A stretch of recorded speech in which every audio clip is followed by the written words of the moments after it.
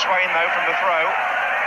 Lewington. Made room for the shot. And he's got it.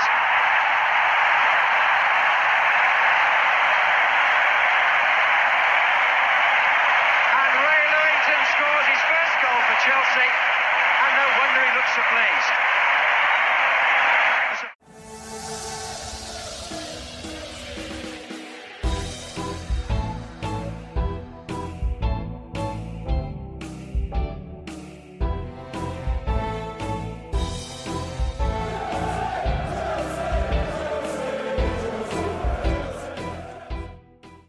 Fellow Chelsea supporters, here at the Blue Day podcast, I am delighted to welcome this individual on the show today. He made 87 appearances for the club, scoring 4 goals, and he was part of the Chelsea side that won promotion in 1977. Here is Ray Lewington. Ray, welcome to the show. How are we? Very well, thank you. Good. Delighted that you're on the show. Good to be. I would like to start the interview, if I can, Ray, by cast your mind back to when you started your career and what influences did you have when it came to deciding to become a professional footballer? Well, I had one of them dads that he was just, everything was football. He was only a Sunday league footballer, but his enthusiasm for the game was unbelievable. I always remember my mum telling a story. The first weekend after they got married, she was made her first Sunday roast, and Dad went out to play for the A team in the morning, got told that the B team was short in the afternoon for a player, and of course them days there weren't phones or anything like that, so Dad, without telling Mum, went and played for the B team in the afternoon. Was due in about 1 o'clock, got in about 6 o'clock, and they always got on that way after that. Mum knew that football was second best. He just loved football, and he dragged all them. I mean, he had 4 boys. There's 4 boys. Even my sisters are football mad. But all of us, we had no alternative but to enjoy football, which we obviously did. And Dad always, whenever we played for a team, he would always be there. He'd never miss any of our games. He was just totally supportive, and anything you did. And so our love for football really came through our dad. And growing up as a kid, who were your idols growing up while you was watching football? Well, the early ones, when you first start watching, I was 10 years old when England won the World Cup. So immediately the West Ham trio, suddenly Bobby Moore, Martin Peters, Jeff Hurst. So for a little while, I was sort of West Ham supporter. I liked to watch West Ham purely because of them 3.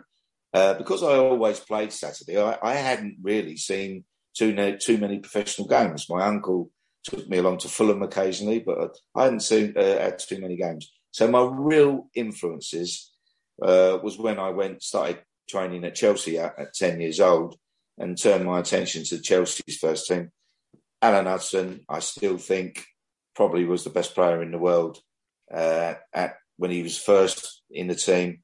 But they had such a fantastic team, that side that we watched with all the ones that, household names of Ozzy and Johnny Ollins and Peter Houseman and Ian Hutchinson. You could go on, Cookie and all that. And luckily, managed to play with a couple of them who were my heroes growing up. So that was great. But it was basically the Chelsea players that were my heroes. And as you say, you came through the ranks at Chelsea from an early age. What was the youth team like back then as you was growing up? We were very good. The unbelievable thing about Chelsea was that when all of us went into that first team, we'd come through virtually together. So we'd won the Reserve League together. We'd won the South East Counties League all together. And it was all the same faces that went on to make the first team: Ray Wilkins, Clive Walker, Tommy Langley, Steve Wicks, Johnny Sparrow, etc., all them guys. We come through winning the South East Counties, then the Reserve League, and then were put into the first team, and got promotion to then the First Division. So it was a brilliant time in our lives, and probably I've never actually looked back to have a look, But in them sort of seasons leading up to getting into the first team, we probably didn't lose more than 10 matches in 3 years, because we'd won the league with every team that we'd gone into. So fantastic time growing up. And on the 21st of February 1976, you happened to make your Chelsea debut against Notts County. What are your memories of that occasion? Do you know what? I really can't remember anything. One was that I was so nervous. It was unbelievable. Everything was a blur. So I can't remember. I can remember slightly later matches, but that one, I know it was my debut, but really I don't remember anything about it. Out of pure fear, I think. Absolute fear. Eddie Mack was the manager at the time. What was he like as a coach to you? For me personally, brilliant. I probably was the last of what that team that year consisted of. All our previous reserve team players. I was probably the last of that group to actually get into the first team. Everyone else had got in. Ray Wilkins by then was captain. Yeah. But when I got in much later, but by then most of the guys had gone into the team and were playing. So I was really the last one. And Eddie made it so easy for me because he used to talk to me all the time saying, listen, he used to say to me, you're the one I've been waiting for to come through, whether it be I was or not, I probably wasn't. But he was doing his job as manager, building me up. Listen, I've been waiting for you to mature, and I think you're ready, and you go in, and you're going to be my missing man that I've been wanting to have. So I went in, all 5'7" of me, 6 foot tall, because Ed was great at building people up. He really was, and he was great to play for because he never highlighted mistakes. He's always the best bits of your game, and would gently bring you around to what you weren't quite doing well enough. And for us young group, he was the perfect manager. And you featured quite regularly for Chelsea in the latter part of that season. That must have given you a huge confidence boost in your own self, knowing that you was able to come in straight away and blend in straight away with the regular Chelsea players. Yeah, I mean, I think I played the last 8 of 9 games, whatever. And when I did get in, he did say to me, Eddie, that he said, listen, you're going to get a little game of run of games now. Going to stick with you. So don't, I'm not going to sort of put you in for one and bring you out. I'm going to put you in and see how you go. And he did. And that was a great boost. I must admit, when we come back for pre-season the following year, I still had my doubts whether I would play, even though I'd finished the season before. I did have a few doubts, but we went out to, I think, Sweden for pre-season tour, and I virtually played every game. So I knew I had a great chance of starting the season, which I did, obviously. Do you remember what the expectations was going into that season from the summer? As you said, you've sort of come in, you've played regularly, you've got the established players there, as you said, like Ray Wilkins. Was there an expectation on the club that we've got to get ourselves promoted because we shouldn't be in the second division for this long? I think it was... I don't think there was expectation. I think that what we knew was that this season was going to be really different because out had gone all the players that I previously mentioned, the Aussies and everyone, all the stars of that team. We were a magnificent team. I mean, growing up in the shadow of that team was very hard because you never felt you were going to get a chance because they were only young players, most of them. They were only mid-20s. So as a youngster following, you're playing in the reserves, you think, I've got absolutely no chance of playing. Our fortune was Chelsea's misfortune because the stand that was being built caused money problems. Yeah. And because of that, they had to sell the big stars to pay for the club to keep afloat. And obviously they went down the season before or 2 seasons before. And it was in a pretty bad way. I mean, remember, during this period, we had the Cash for Chelsea going on where they were holding blankets out, and the supporters were throwing money in the blankets before the game. That's where we were. So expectation probably was the wrong word. I think it was more hope that he could put all these youngsters in and try to get out of the division. To us, we were just praying that there wasn't too much expectation because, none of us had any sort of experience apart from Ray. So we were just going in there, starting the season thinking, we hope that we can do something, and get in there. I think getting promotion that year, if we're all honest, I don't think any of us thought going into that season that we would get up. But we soon realised after probably 10, 12 games, when we were, doing reasonably well, we'd played most of what we thought was going to be the main teams up the top. And I think the confidence grew with that. And we got better and better, as all young teams do. We had our, erratic performances. But I think halfway through the season, we realised that promotion was on, which was a great feeling. And you managed to score your first goal for Chelsea against Cardiff in that October. That must have been a relief for you to finally get off the mark for Chelsea. Well, it was wonderful. But if you look at my goal scoring record, 2 seasons about my mark. Eddie McCready always used to say to me, listen, when it comes to goal scoring, you let other people get on with all of that. So he never put me under pressure. He liked me to back the play up. He didn't like me to go beyond, which is great because that's not my game. So I always back.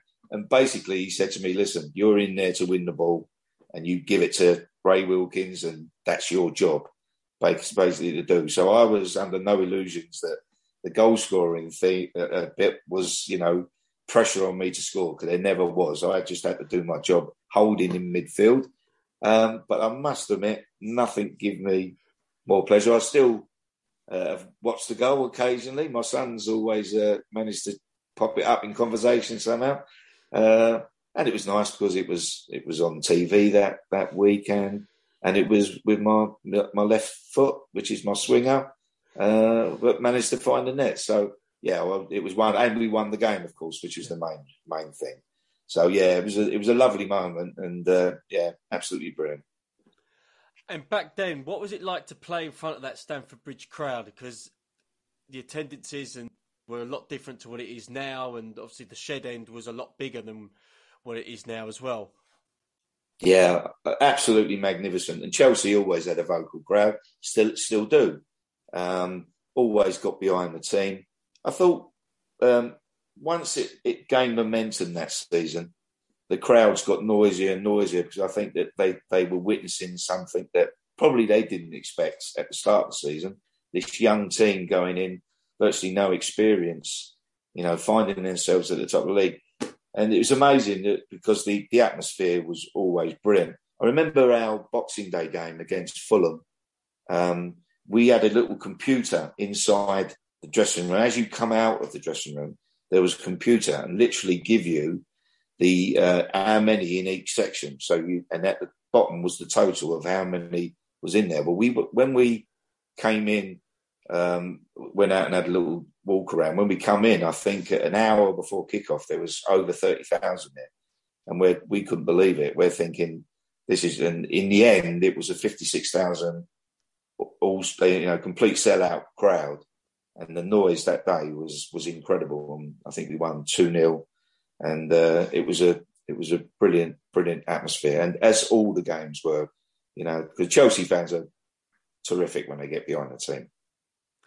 And there was one game in particular that sort of helped Chelsea propel themselves to the promotional places, and that was the win against Nottingham Forest.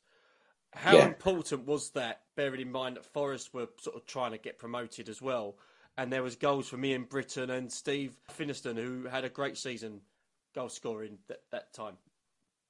Yeah, Steve had a brilliant season that year. Steve was a true goal scorer. A lot of his goals were in the 6-yard box. He was that sort of person, always in the right place at the right time. And Steve and I were really good friends off the pitch. And if you see the goal celebrations, I'm usually jumping on his back first because he was such a great character. But Forest that year, I think a lot of people don't realise is that the following year, I think Forest won the league. Mm-hmm. I think it was the following year, or maybe the year after that. But Forest were up there, and of course, had an established side and an established manager. And remember the game. I thought we were slightly lucky to win it, if I'm absolutely truthful. But we won it, and it was a big win for us. And then a few weeks later, Chelsea finally achieved promotion. It was confirmed with the draw 1-1 against Wolves. That must have been a big moment for you as well. Absolutely incredible, really. It was a sort of a standoff game because they obviously needed a point to win the championship. We needed a point to make sure we go off. So it was a bit of a standoff going on. Once we knew that 1-1 would suit us both. But listen, it was just incredible. And we had a fantastic night that night. I remember Steve Finison broke his nose during the game, and I just kept going round behind him and pinching his nose, which he still reminds me of. But we had a great night. It was brilliant, and lovely to look back on it. It's superb. And where does that promotion rank in your long list of achievements as a player? First, I think it's easily number one. I played every second of every game in the game, which is a nice record to have. That's something I'm very proud of. But to get Chelsea back into what is now the big league, the Premier League now, with a team of youngsters who just scrapped and fought for each other, and it was really brilliant, and we'd all grown up with each other. So to finish with promotion was very special. And the final game of that season was something quite extraordinary to watch. I know they've sort of had like the highlights of it on ITV4. It was the game against Hull where Chelsea won 4-0. What was that like to play on that day? Because fans would come onto the pitch to celebrate after each goal, and it sort of got to the point where Eddie would go on the microphone and try and plead with the Chelsea supporters to stop coming on the pitch, otherwise the game would be abandoned. What was that sort of occasion like to be part of? Well, it was one of them occasions where, yes, we know the fans shouldn't come on, but, it was a special occasion. But to be honest, the referee was getting a little bit annoyed at what was going on, and I don't think we were far away from that being abandoned. He basically said, "Look, I'm not going to let it happen again. Next time we go off, we're staying off." So I think there was all that going on, and that's what prompted Eddie to go on the pitch and say, "Look, we appreciate your support, but please keep off the pitch. Let us finish the game. Let us celebrate after the game," sort of thing, which thankfully we did.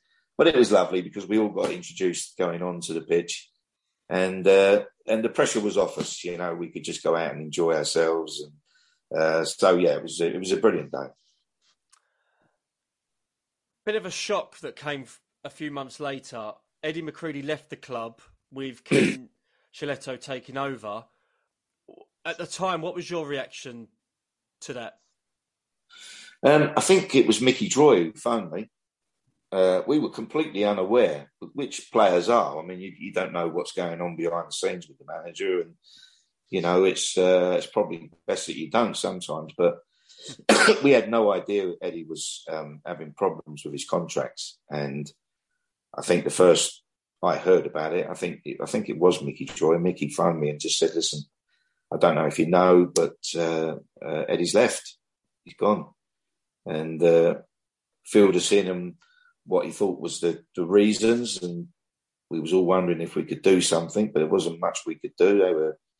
By now, I think they'd appointed Ken. So, I mean, it was a big shock because Eddie had put so much faith in all of us, and I think had raised everyone's performance with the fact that he was so confident in your ability and had that unique talent to make players better than they were, and so to lose him was a blow. It was a big blow. It come to a big shock to all of us, and we did catch up with Eddie when he wrote his book, when he came over to England a few years ago, and he's still sort of quite sad when you see him that he didn't have a chance to do what he was good at in the top division. The next season, back in the first division, you scored in the first home game. How big of a difference was the standard between the first division and the second division to you at that stage?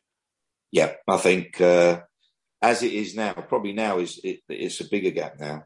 I think the difference between Premier League now and the Championship is absolutely enormous now. But in them days, there was still a significant gap in the differences in standards.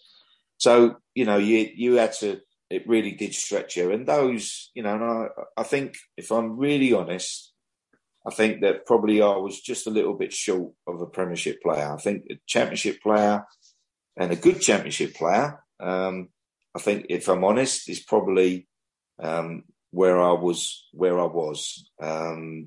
The Premiership I found incredibly hard. I think a lot of the lads did, to be honest, and particularly as we didn't have too much experience in the team. One or two players were brought back to add that experience, but they were probably too experienced by then. They'd had their day. So it was a difficult one. And of course, as I mentioned before, we'd had virtually 3 or 4 years of, winning the league in the South East counties, in the football combination, then going up with the first team. It was our first season where we weren't winning more than we were losing. And it was tough. It was tough. But the goal, I remember, was against Birmingham.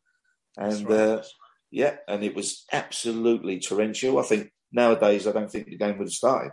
Nowadays, they're so sensitive about it. There's puddles on the pitch and everything. And I've never seen it, but I always remember just sliding in and deflecting the goal in. So, yeah, very good. And we did pick up some good wins that season against Man United and Nottingham Forest again. Did you believe Chelsea would push on and do well that particular season, being a promoted side? I thought that a good season would be to survive and to see if we could get ourselves in that mid position. That for me would have been a really good season. I think that although we were clear of the relegation, it wasn't by a great deal, but I think we did enough, and there was enough hope in some of the performances that we could do well as we got more experience. But I didn't really have too much more after that season before I moved on. Well, the next season was one of real disappointment for the club. They only picked up 5 league wins all season. Was you surprised with that sort of poor form, considering the team we had? Yeah, I think the cracks began to show. I think that the team was being chopped and changed a lot to try and find a winning formula. But no, I think that things were, for me personally, I think I only played in 10 of the games, I think up to Christmas. And then Danny Blanchflower told me he wanted me to move on. But it was tough. And the thing is, with any division, if you start the season down the bottom, it gets progressively harder as the season goes on, because you're looking from the bottom up, and every game seems to be, so hard. So it was a very difficult season. And, when Danny Blanchflower came in, he had his work cut out, to be honest. Well, before he came in, obviously Ken was still at the helm of Chelsea. Did you have any discussions with him because of the lack of first team football that you were getting at that period? Yeah, I Ken was one of them blokes that he's sadly not with us now, but Ken was my youth team manager, and I owe, if any person I owe for my career, particularly the start of it, was Ken. Ken was fantastic with us boys, with our youngsters, and really good. But I think that the job become very difficult. I think even really experienced managers would have struggled. I think basically that the squad wasn't good enough. If I'm absolutely truthful. So when Danny come in, it was always going to be a tall order, and I think that he had to sell to generate any funds that he could buy players with, which again is a tough position to be in, where you just can't go out and add to the squad. You've got to sell someone to bring someone in, and that's difficult. So, and Danny had to do that, so he had to make a quick decision. And I remember, I think it was 6 of us that he brought into the office and told that, after having a look and assessing the squad, that these boys would be the ones that, he'd like to move on and bring someone else in. And I was one of them 6. So, yeah, it broke my heart, but I wasn't totally surprised. And the one thing I will say is that Danny was 100% truthful when you went in. He didn't give you any false hope or anything like that. He said, listen, I've made my decision. I know you won't like it, but I think it's best that, you move on, and I need the money that you generate to buy someone else. So, which was fair enough. As I've been a manager now, I think that's the only way you can be is honest. Trying to kid players doesn't work.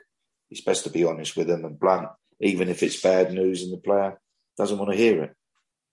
And you've mentioned the turmoil that was surrounding Chelsea at that time. As you say, Danny Blanchflower comes in. At the same time, Peter Osgood returns from his stint in America. Kenny Swain leaves to join Aston Villa. And as you say, Steve Wicks then left. And then a couple of months later, sort of you left. The dressing room must not have been harmonious as it once was. Yeah, I think sometimes, you have to be brutal and break the squad up, because if the squad's not working, even if it's worked in the past, everything has its shelf life, and it wasn't working. It just wasn't working. The blend wasn't there. Maybe the promise that some of the players had shown didn't materialise to what you would have liked to have done. So there's never just one reason why things go wrong. It's always lots of different reasons. And I think it was a big job for Danny to try and sort out. And, as you mentioned, the boys that moved on there, he needed to do it to bring players in. So that's a sort of an added pressure. So I think there's loads of reasons why it didn't happen. And, to blame Danny would be very wrong. He just came into quite a bad situation. So, yeah, it was a tough season. Very tough season that year. I think I went in January that year or that season, so missed the end of the season. But it was always going to be a tough one. You went to join Vancouver Whitecaps, and I believe the fee, from what I was doing on the research, was around £40,000. How did that move come about for you? Well, I was playing in a reserve game, a friendly reserve game at Richardson Evans against Fulham for Chelsea. And there was a guy called Tony Waiters, who I didn't know at the time, but he was there, who was manager of Vancouver Whitecaps. And he asked permission to speak to me after the game. And he had a quiet word with me and just said, look, manager of Vancouver Whitecaps, I'd love to take you over. We would make it a 3-year contract, but after a year, if you didn't like it, you could get out of it. So that was sort of like a get out clause to, protect myself. And he said, if you decided to stay the 3 years, then when the season finishes, because it was quite a short season, basically between March and September.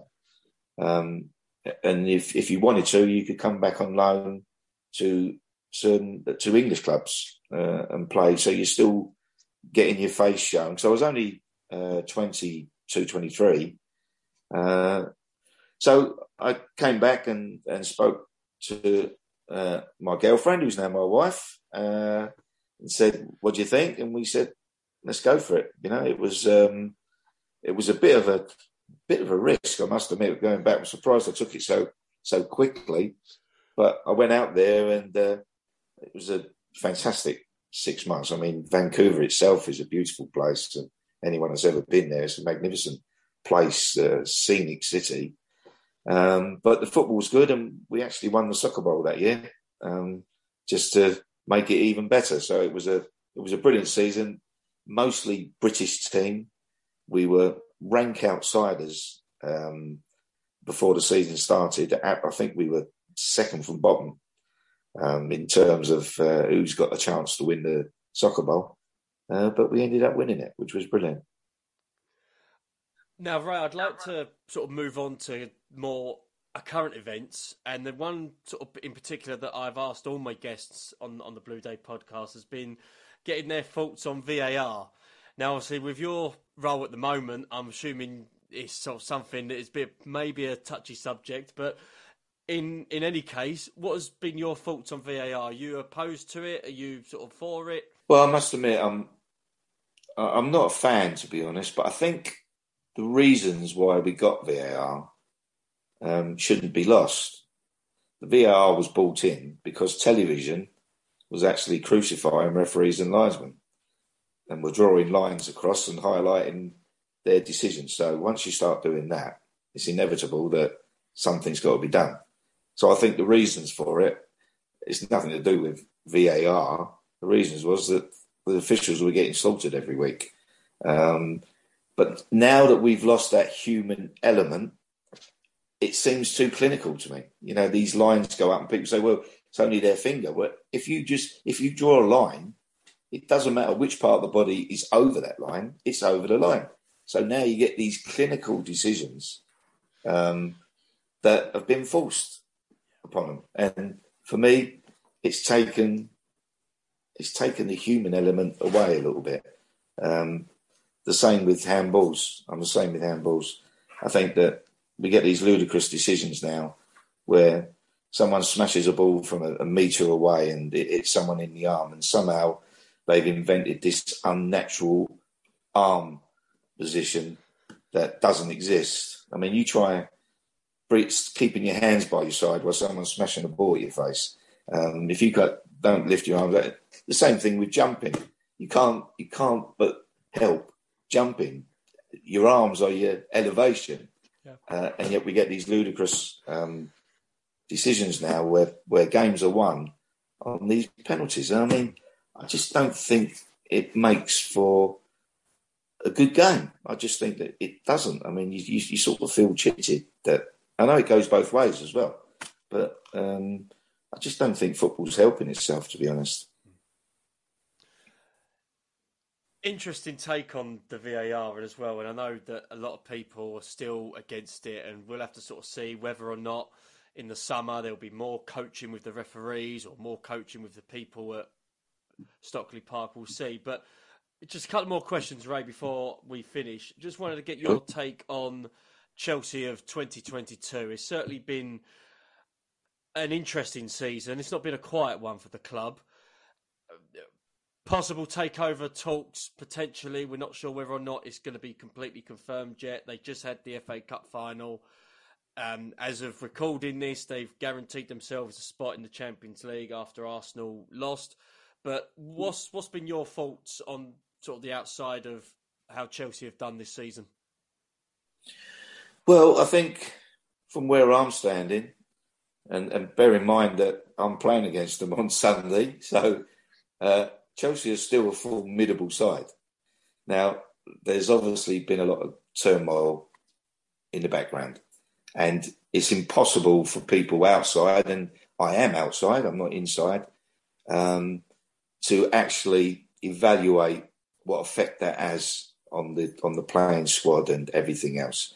It's very difficult to do that. But what you do know, that probably there are things going on in the background. That's for sure.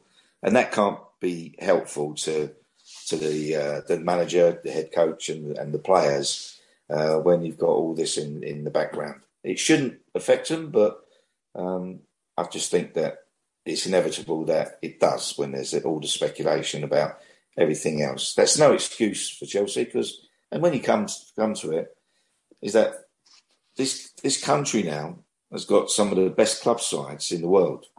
Man City, Liverpool, Chelsea, and you're not even including clubs like Manchester United and Arsenal at the moment, who are going through difficult patches, but they'll come back. There's that, they'll come back in there. Spurs.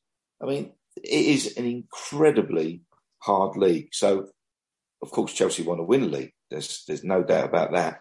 But while you're looking at the overall picture of what's happening with Chelsea, getting into the Champions League is very good. They're there next year. Listen, everyone else would love to be in Chelsea's position, and hopefully the stuff off it calms down, it gets resolved, and then Chelsea can move on. But what a lovely position to move on from. Third in the league, in the Champions League. All right, lost in the cup final, but on penalties. Lost in the League Cup final on penalties. I mean, it's not been a bad season. Whichever way you look at it, of course, the Chelsea supporters want to see them win, but I think they're doing really well, to be honest.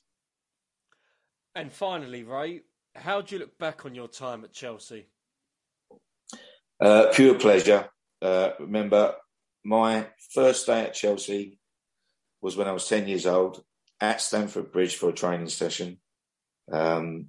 Sat next to Ray Wilkins, who become a lifelong friend. We started actually on the same day, and we had so many things in common, both small midfield players, both had big families. We were both one of six. Both never had too much money. You had all the other kids in smart clothes. We were two little scruffy urchins.